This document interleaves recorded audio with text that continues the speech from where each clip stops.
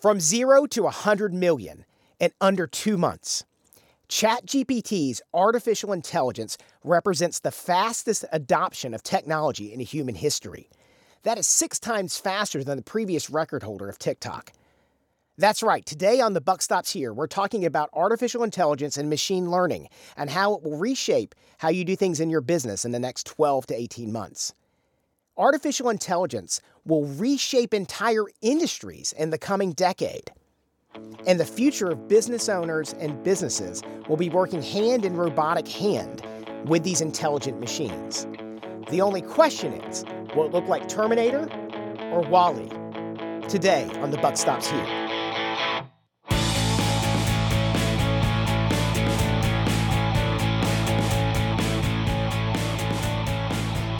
So today we're going to talk about artificial intelligence, kind of what it is, what it means for you, how things have shifted.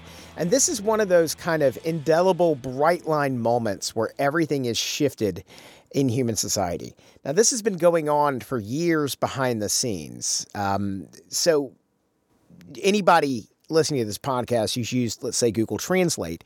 Google Translate has used a type of artificial intelligence in translation matrices since 2016. So so everybody has the same baseline of definitions here. Artificial intelligence is kind of the development of any kind of computer system that would be able to perform tasks that normally would require human intelligence, okay? And human intelligence, because it's what we've always had, doesn't have a cool moniker like AI. There are no movies named HI. It's just, hi.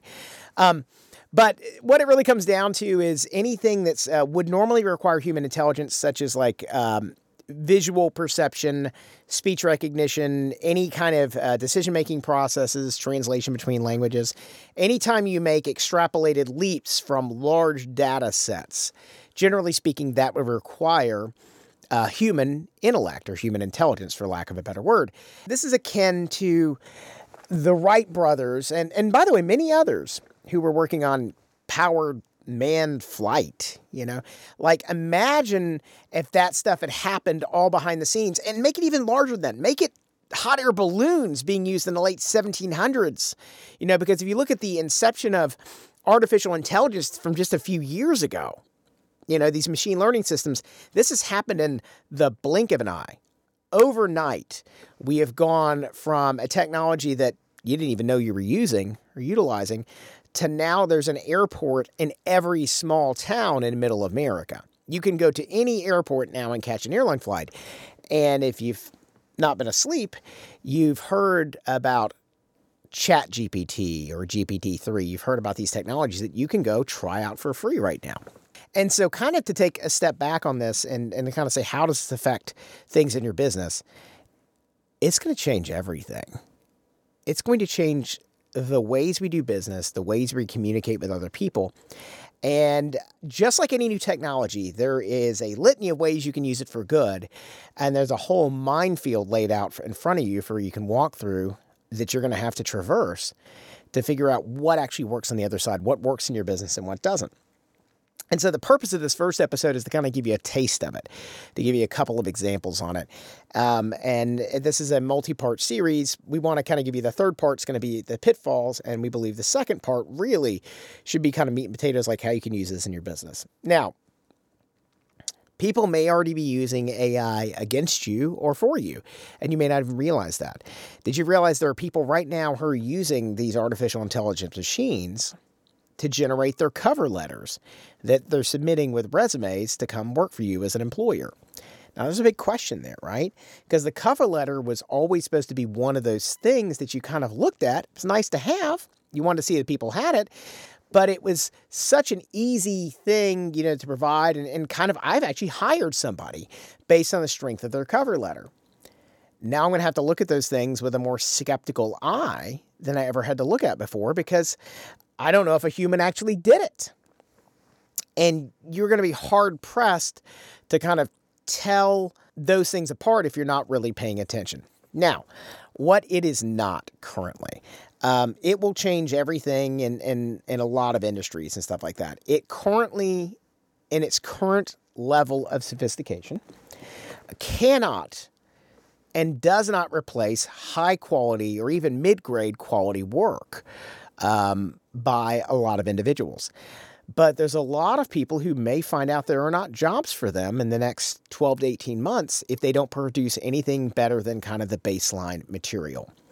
And this is kind of beyond the scope of this podcast to talk about the existential threat to society as a whole, if eventually it can replace those high-level things that humans currently replace, which is what they're aiming for in the long run.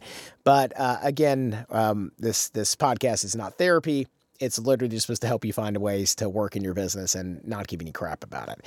So kind of just to introduce the different players in technology. There's a whole bunch of different ones, and they're kind of the standard big tech companies you would expect to see. You know, you've got Google, you've got Facebook, you have, or Meta now, you have Microsoft, you have Amazon. There's a whole bunch of different people. And the challenge with it is that there's going to be a big gold rush on AI. And there's a lot of fool's gold out there in them hills too. By and large, there's going to be a lot of things that are offered to you that are AI powered that just ain't AI powered. Already seeing that. I've messed with 40 or 50 different applications in the past 3 weeks alone in my job and experimenting with different parts because I'm really trying to push the envelope on some of these. And some of these are not powered by the things that they say they are. And I'm not here to kind of blame people right now, et cetera, but there's a lot of people because there's a lot of money in Silicon Valley going around. If you just slap on AI to the end of what you're doing right now, you can attract more dollars and money. And so there's a lot of people operating under that. They've just literally slapped the moniker on the things that they're artificially intelligently powered, and they're just not. I ran into a scheduling piece of software the other day that's like completely changes your daytime, you know, backed by all these people at these big incubators and stuff like that. And I looked at the software and I was like, oh man, this sounds really good. Look at all this. And I got in there and I was like, this isn't AI powered. It's literally a set of if-then statements. You know, if you have a 3-hour block of time, insert this thing in there. That is not really artificially intelligent. It is definitely machine powered. But it's the difference in the machine making decisions for you based on a set of inputs and not. So, to let you know about artificial intelligence at the baseline here, these large data learning systems, generally they're fed a ton of inputs, a ton of data, but then they have to be trained by human beings. And if you've been watching, there was a New York Times article the other day, or a Time Magazine article that talked about apparently GPT-3 or ChatGPT was trained using a whole bunch of really inexpensive or poor labor in another country because they needed to train it on inputs and systems. So what happens is, so for example, if you use ChatGPT, and we used it today to pull some things, you can ask it to produce content for you. You can ask it to produce articles, blogs, a whole bunch of other things. And the company I work for, Catapult, we get paid to produce those things. I'm going to go ahead and say for the record here that none of this stuff, none of it, not a single bit of it we've generated now can stand on its own. It's grammatically usually correct. Factually, it's somewhat suspect, but a lot of it is very boring at the current place and time. But that being said, it represents a good an okay first draft.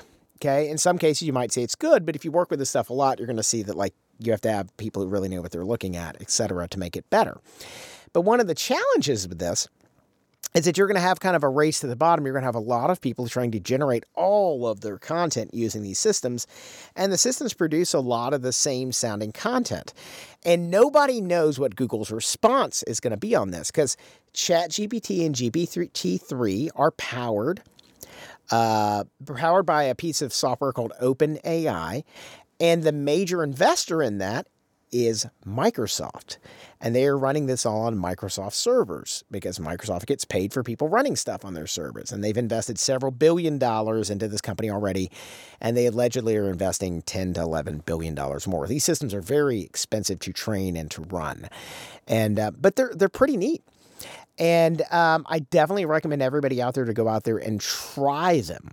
But what you're going to find is that it represents I'm going to give you some examples in this one about some things you can do with it. It's not bad if you give it some information. It can generate like a first draft of a proposal if you give it enough inputs, okay? It can write job description first drafts.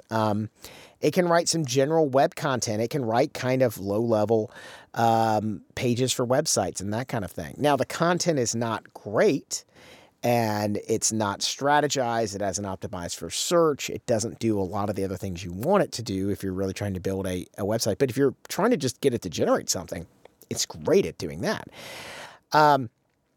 OpenAI has a piece of software called DALL-E that actually, like Dolly, the artist, and it generates some very interesting photographs, etc., from inputs. You can ask it to generate a picture in an oil painting style of dinosaurs playing poker, and it will generate an interesting picture for you. And it does it very, very quickly in a matter of, seconds in many cases. Okay.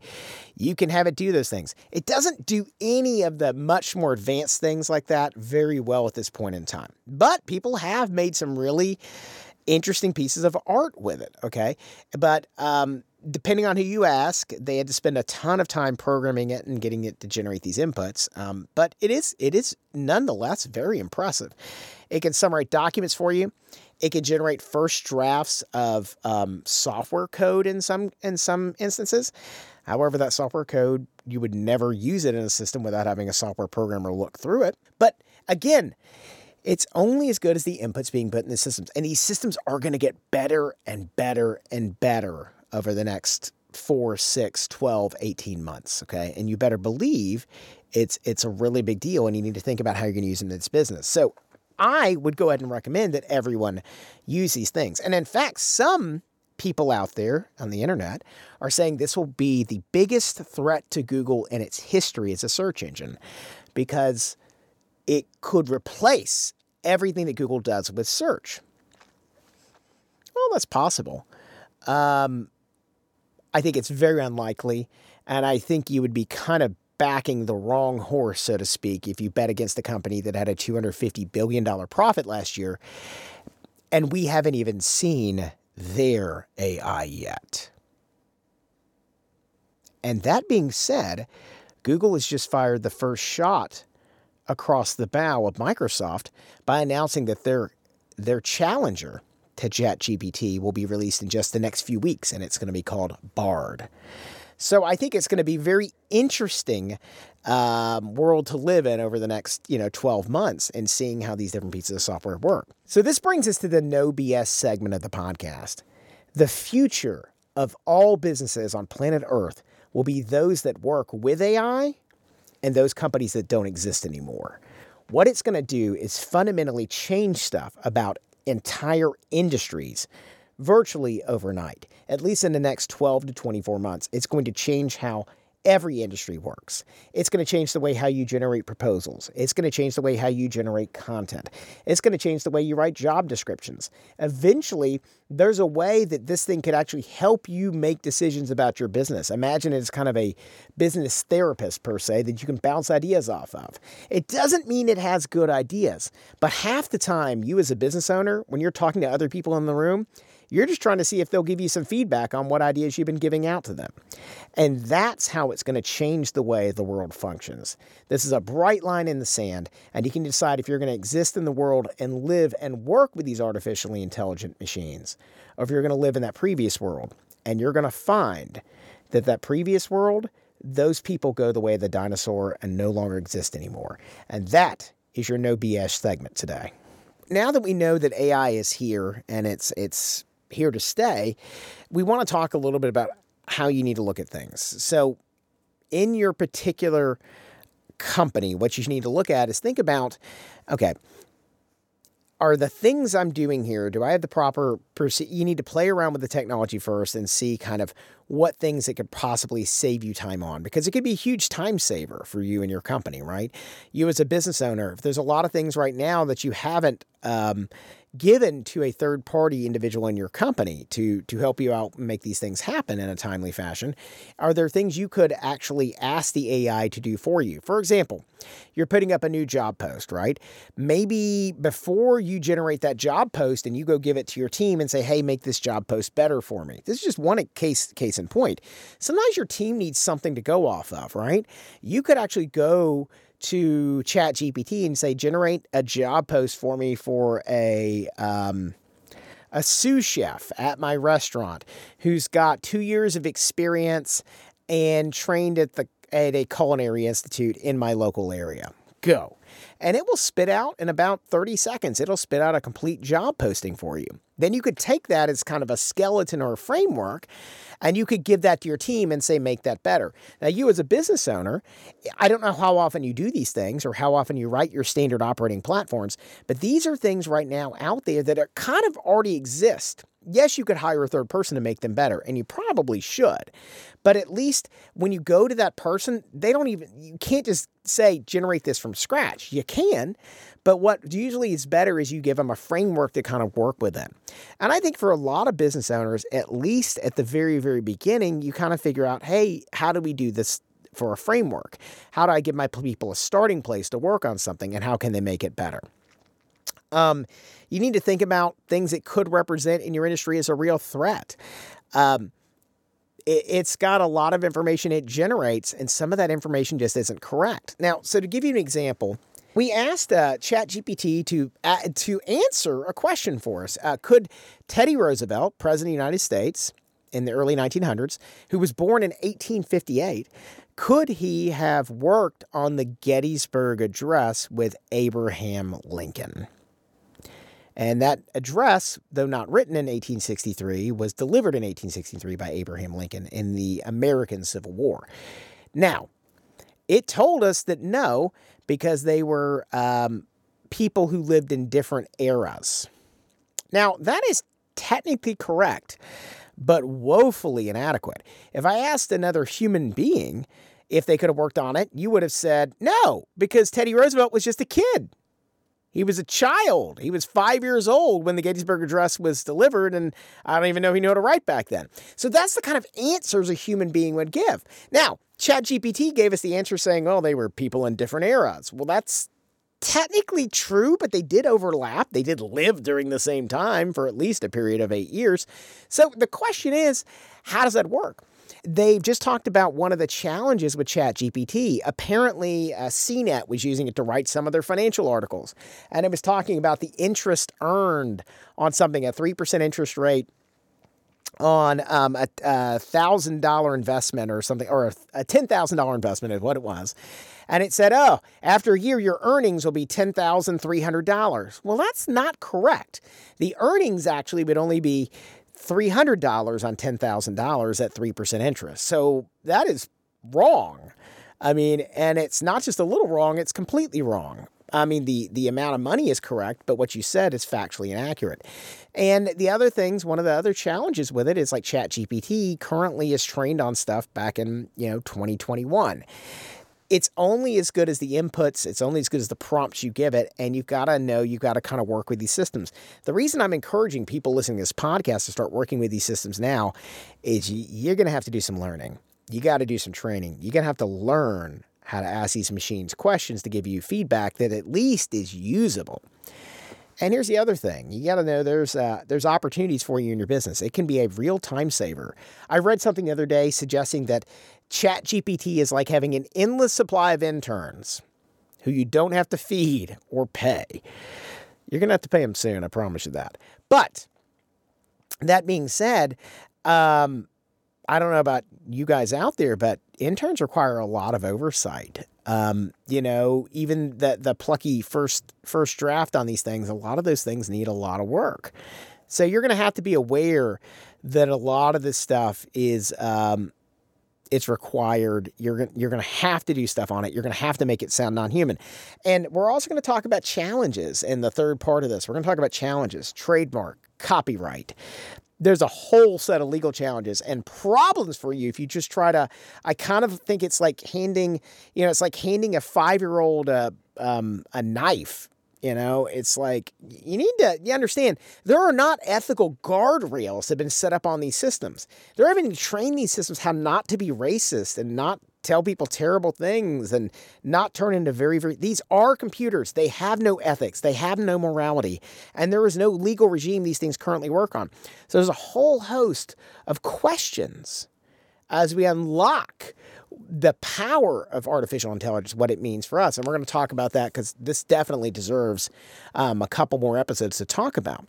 But looking at the positive sides on it, the things you can make it do for you, there's undoubtedly a lot of opportunities out there for business owners. But remember, as I said earlier in the episode, there's a lot of fool's gold out there. There's a lot of these pieces of technology. They're going to say, powered by AI. You're going to have to try it. Your mileage might vary. You're going to have to find out if you get the answers that works. The company I've been working for, Catapult, who helps sponsor this podcast, full disclosure, has been using artificial intelligence in the things we've worked with for the past several years. And one of the things we do as we have writers and things like that is we pull up drafts of this because sometimes it adds in information that we had not thought about.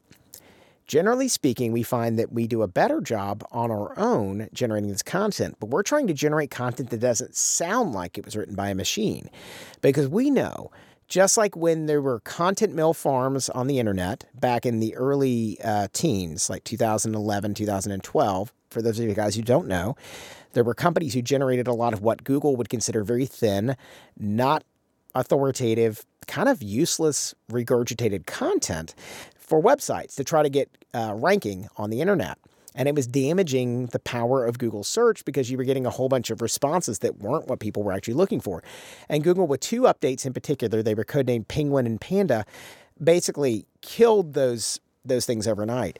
I'm guaranteeing, as I said earlier, Google made $250 billion last year. I guarantee you that though they may not penalize AI content, if AI content sounds a lot like other content and doesn't provide real value to the user, if you're just regurgitating everything else that's been said by another machine somewhere else, because remember, these AI learning systems are not generating stuff from scratch.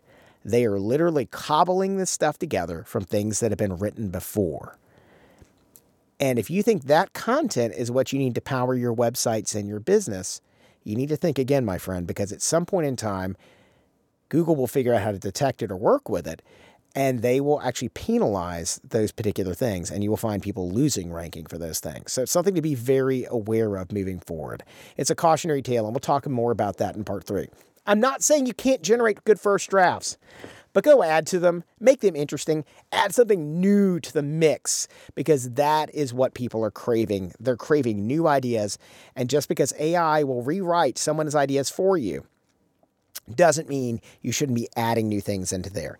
So that sums it up for the Buck Stops Here podcast today. Your 3 takeaways today are, number 1, AI is here and it is here to stay. There will probably be legal regimes that govern it in the next few years, but be aware that you need to know how to live, work, and love it on some level. Number 2, you need to think about the opportunities in your company. If you're only generating low-level content right now, if you haven't thought about how you can use it to help give you some ideas for email responses and things like that, go out there and look at those things. And then see if you're providing low-level work for people right now that can be replaced by artificial intelligence, you need to get on that with a quickness, because that is going to become an area of your business that is literally an exposed wound. And the third thing is to know is that there will be a whole bunch of pitfalls and consequences of using AI, and we'll talk about that and another episode coming up very shortly on that. I've been your host, David Maples. Thank you for listening. If you liked what you heard today, please give us a thumbs up or give us a 5-star review on Spotify. Like and subscribe and tell your friends. Again, thanks for listening to The Buck Stops Here. Go out there and make it an awesome week.